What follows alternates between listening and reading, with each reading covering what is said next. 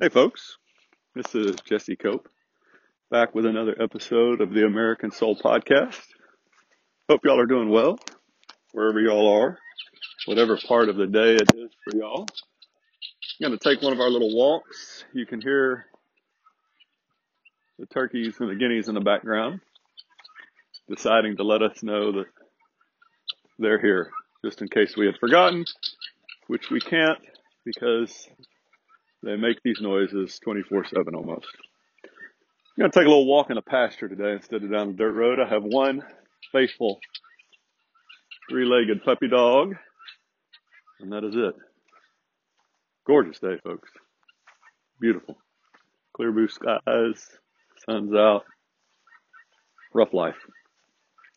For those of y'all that continue to give me a little bit of your time each day, as always, thank y'all so much. Try and make sure that I don't waste it.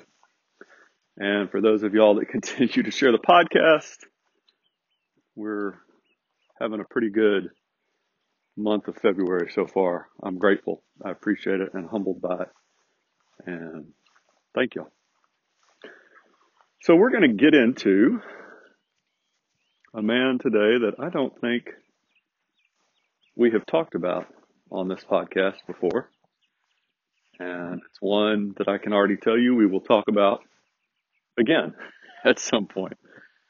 And, you know, folks, the great thing, if you enjoy this podcast, is we're just barely scratching the surface at all these months in. And so there's so much more material. It's kind of like the Titanic hitting the iceberg in a sense, which there's a lot of analogies, a lot of ways you could take that. But we're just barely seeing what's above the surface, and there's so much more beneath the surface.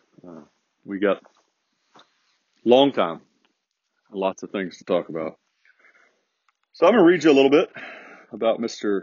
Dickinson, John Dickinson. That's who we're going to talk about today. And if you don't know much, he was one of our founding fathers. And we'll roll through this. 1732 to 1808, signer of the Constitution of the United States of America, member of the Continental Congress, writer of the first draft of the Articles of Confederation, served as president of the Supreme Executive Council of Pennsylvania, yada yada. A lot of things, folks. Founded Dickinson College in Pennsylvania in 1773 and gave generously to Quakers in Philadelphia. Here's the part that we're going to focus on, though.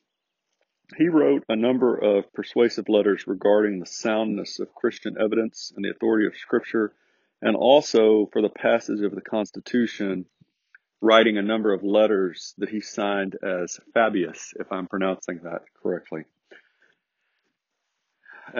This contributed a lot to Delaware and Pennsylvania being the first two states to ratify the Constitution.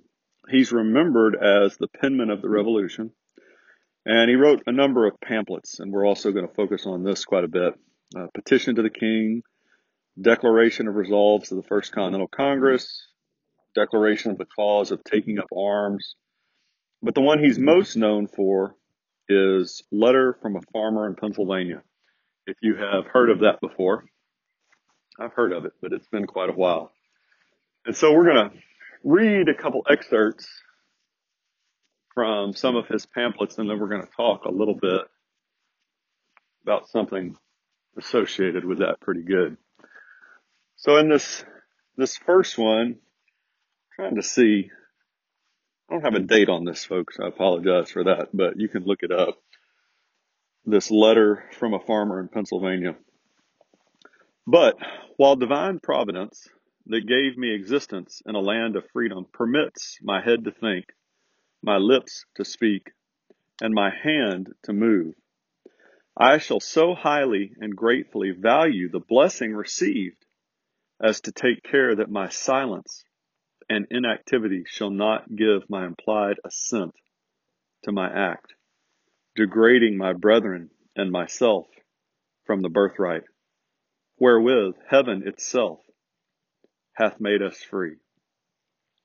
I pray God that he may be pleased to inspire you and your posterity to the latest ages with a spirit of which I have an idea that I find a difficulty to express.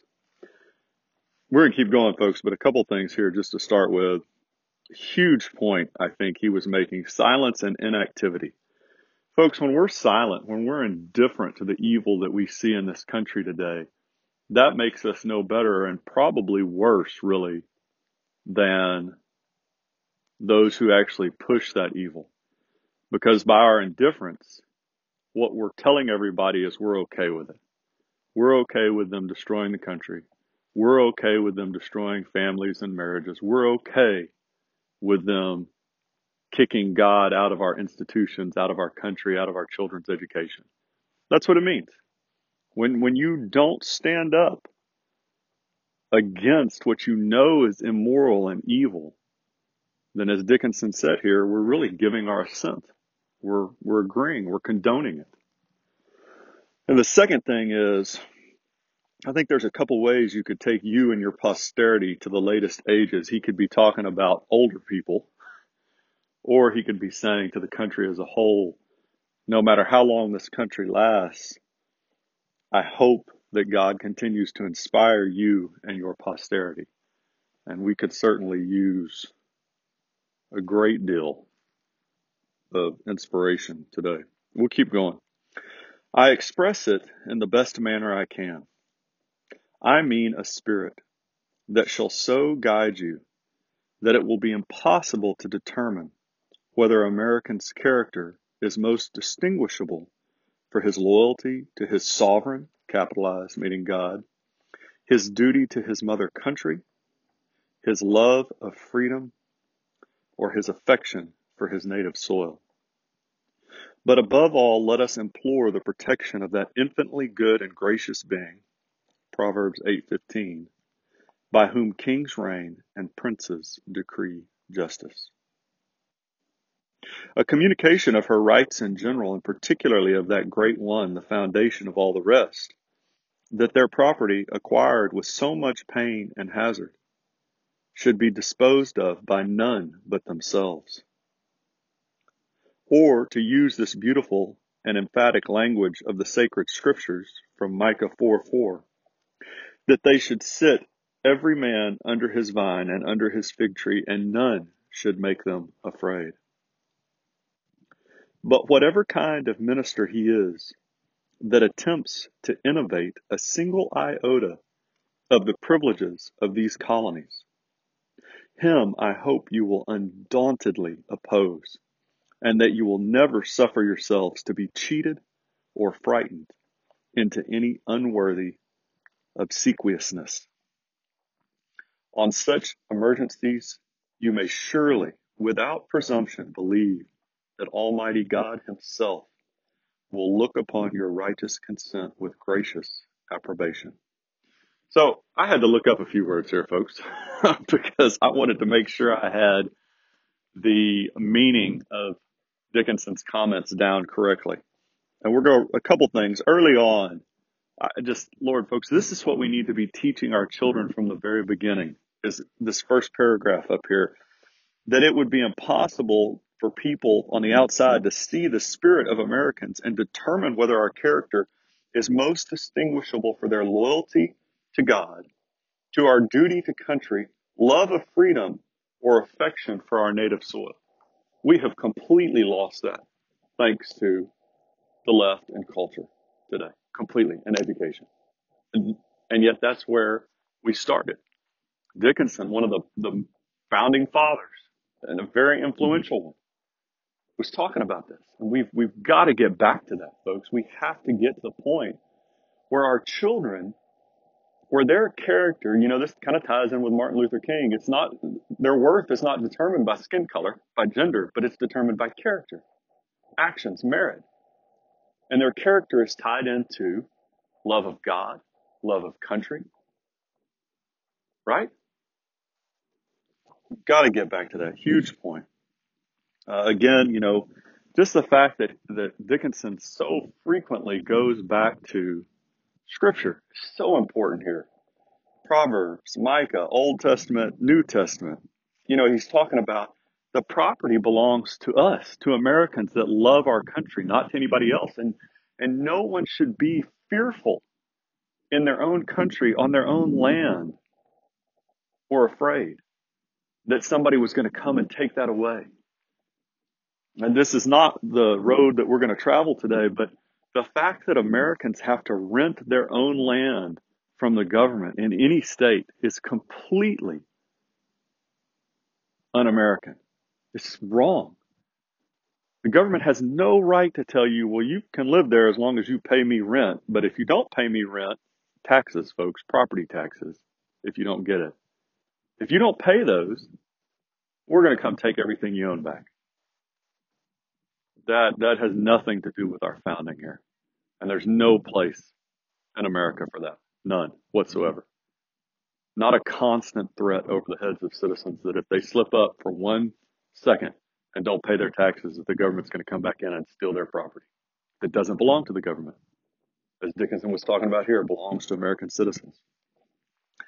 But these last 2 paragraphs, folks, this is huge. And this is what I had to kind of look up. He's saying that if there's any government official, any minister he talks about, that attempts to innovate means change from the foundation, change from the original way that it was meant. If any of them try and change one single iota of the privileges of these colonies, these states, I hope you will undauntedly oppose him and that you will never suffer to be cheated or frightened into any unworthy obsequiousness, which means servitude, basically. And it can be good or bad. In this case, it's bad, folks. Do we not see that today? Do we not see, and I'm not just talking about the last couple of years, folks, I'm talking about for decades, do we not see that we have had leaders that have been changing the privileges in these colonies, the foundation of these colonies, these states for decades? We have had, thanks to the left and people that claim to be on the right but are indifferent. You go back to Dickinson's first couple paragraphs that go ahead and just give their assent. Has this not exactly what has been happening? And we have just gone along with it in this servitude, this servile, disgusting manner of, well, I guess, those people are really smart. They know what they're doing. So I'm just going to have to go ahead and do what they tell me to do, even though I can see that it's wrong and immoral. Yep. It's exactly what we've been doing. And we've been doing it for a long time. And now, as it's starting to get worse and worse in our face, I would argue not really worse, but now that it's starting to really affect us, right? Financially, it's starting to make life a little difficult. Now, we're shocked. How did this happen? How could this be? And then the last point, we've talked about this with Mayhew's sermon from 1750s, 50, 52, a number of times, but Dickinson reinforces this.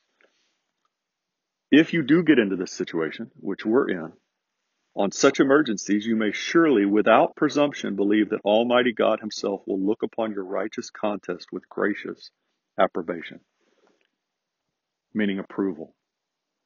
When you get into these situations where you find yourself with leaders or a people that are trying to force you into slavery and servitude and destroy your country, he's saying, God's going to approve of that. If it's an honest contest, an honest fight, he's going to approve of that. There are a couple more great, phenomenal quotes here that I really wanted to get to. And maybe we'll come back and see. I will get one more because this is a pretty big one. The happiness of these colonies has been, during the whole course of this fatal controversy, our first wish. Their reconciliation with Great Britain, our next, ardently to have we prayed for the accomplishment of both. But if we must renounce the one or the other, we humbly trust in the mercies of the Supreme Governor, capitalized, meaning God, of the universe that we shall not stand condemned before his throne if our choice is determined by that law of self-preservation which his divine wisdom has seen fit to implant in the hearts of his creatures. Our founders desperately wanted reconciliation with Britain all the way up to the end. That's what they wanted. They wanted to be British citizens. They wanted reconciliation with the throne, with the crown. That's what they prayed for. That's what they looked for. That's what they worked for. But at some point, they realized that that just wasn't going to happen. And what they were saying is that if we can't have freedom and reconciliation, happiness of these colonies and reconciliation with Britain, then we're going to take the happiness of the colonies. We're going to take the freedom. And we're going to trust that God's going to support us because he's given us this sense of freedom, this spirit of freedom in our hearts and our chests. And so we're going to trust that he wouldn't have put that there if we weren't supposed to follow that. And it's one of the New Testament verses talking about the spirit of liberty can only be found, or liberty can only be found with the Spirit of God, right? This is what makes America great. It's our foundation on God and the principles of Christ. Nothing else, folks. It's not because we're faster, stronger, smarter. The Second Amendment, that's phenomenal. But if we don't have a God-fearing people, the Second Amendment just means that we got a bunch of guns in the hands of people that are evil. And we have pretty good examples of that across the country, especially in our big cities. Guns don't do you any good if they're in the hands of evil men. If we don't have that relationship with God as a nation and individually, nothing else matters, folks. This is what Dickinson was talking about right here at the end. We have to have that, trust that. We got to choose that liberty, that freedom. And then we've got to trust that we're doing. And notice that he talked about how much they had prayed. And we have these days of fasting and prayer that we've gone over. We've got to look to God. I got a couple minutes. I wanted to run through a couple things, and I'm going to squeeze them in here, and maybe this is a bad idea. We'll come back to them when I have a little bit more time. One, these pamphlets that the founders passed, that was kind of how they worked together. They stirred up the spirit coming into the revolution. They kept trying for reconciliation, but they knew that there was probably a fight coming, and these pamphlets were shared. They would pass them out, and then they were shared between people. And it would cause them to talk about this and look for what was coming. We need to do that today. Whatever it is, whenever you find something, find somebody else and share it with them and say, hey, what do you think about this? Let's look at this. Are you always going to agree? No. We've talked about that. Even in the best marriages, husband and wife don't agree on every single thing. Is it going to be perfect every time? No. I'm not, folks. I can point you to the one guy that is, but I'm not. And you're not going to agree with everything I say here, and I'm going to make some mistakes. I'm going to do the best I can to own up to those mistakes. But when we find something useful, especially today, we have got to start to share it with other people. I hope humbly submit that if you're getting something out of this podcast, this is a modern day pamphlet. If you think you're getting something useful out that would help our country, that would stir up that spirit that Dickinson was talking about for love of God, love of country, share it with somebody else. Cousin, a friend, a neighbor, whoever. Send it to them. Say, hey, listen to a couple of these. See what you think. We've got hours on end to watch movies and Netflix and football games and basketball games and softball and everything else. We don't have 20, 30 minutes every once in a while to pass something on to our friends that might actually affect the future of our country, unlike the things that I just mentioned. Although they are affecting the future of our country because they're taking our eye off the ball. First thing. Second thing is, my brain just checked out on me. Well, one of the other points that I desperately wanted to make, folks, was, at some point our founders, they realized that there was no reconciliation possible. They kept trying till the very end. They kept praying. And we've got to. One of the great commandments, I think, the hardest ones, is Jesus tells us to pray for our enemies. As a younger man, I really resented that, because I didn't like my enemies. They were mean. I didn't want to pray for them. But if you really want to change the heart of an enemy, if you really want to change them, or if they won't be changed, if their heart is so hardened, if you really want justice and vengeance, like David talked about in the Psalms, like God talks about multiple times in the Bible, right? What better thing could you do than to turn them over to God in prayer? Because folks, He's going to do an infinitely better job than we could ever dream of changing their hearts if it's possible, and if not, of delivering justice and even vengeance. So we have to keep praying. And this is what I'm talking about here. And this is the part that's probably going to step on some people's toes. But that's okay, because I get mine stepped on often.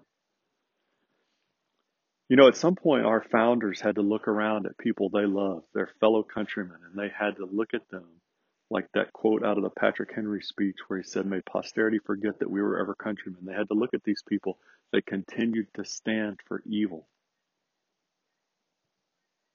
And they had to say, you know what, we're done. If you won't change, if you won't turn from that evil, we're done. And we're not giving you part of the country. This secession nonsense, this idiotic secession talk that you hear every once in a while. No. You need the attitude. We need the attitude of Grant and Lincoln. You don't get to have part of the country when you actively hate the country by your actions, regardless of what you say. We're not, the founders didn't say, hey, you know what, we'll keep New York and Massachusetts, maybe Connecticut, maybe part of Virginia, and Britain, you can have the rest. Fellow countrymen, even more important than Britain, fellow countrymen, loyalists, y'all can have the rest. We're just going to take this little piece. No. You can either change your ways or get out. Now, here's the part that's going to step on some toes. We have the same situation today almost, folks, between people who love the founding faith and principles of this country based on Christ's teachings and people who stand for the evil, godless values of the left. And at some point, we're going to have to look at those people that we care dearly about, cousins, aunts, uncles, sisters, brothers, mothers, fathers, whatever it is. And we're going to have to make a choice. And our choice is either going to be, okay, we're going to let y'all keep pushing us down this path, and, regardless of what happens. Slavery, oppression, tyranny. Or we're going to have to say, it's time for y'all to leave. Either change your attitudes, change your actions, change your hearts, or get out. It's a really hard conversation, folks, but it's coming. I guarantee you. All right, folks, I went way over what I intended to. I apologize. Forgive me. For those of y'all that stuck with me, thank you. We'll go back to Dickinson, I promise, at some point. And there's a lot of good stuff there. Just barely scratched the surface. Remember, y'all have a sphere of influence. Whatever it is that you do, every single day you have a sphere of influence. It doesn't really matter. I mean, folks, it could be the lowliest position in a company, or you could be CEO, right? You can own your own company. You can work for somebody else. You can be a stay-at-home mom. You can be a lawyer, doctor. It doesn't matter. It doesn't matter. Anything. Pick your profession. You have a sphere of influence. Especially, folks, most of all, more than any profession, as a husband or wife and as a mother or father. No greater influence than those two in that order. And if you don't have those, church, best friend, you've got it, folks. Use it. Put the truth out there. Spread these modern day pamphlets or whatever it is that you come across that you think will help our country. We got a real good shot here, folks. It's just going to be rough. God bless y'all. God bless your families. God bless America. We'll talk to y'all again real soon. Looking forward to it.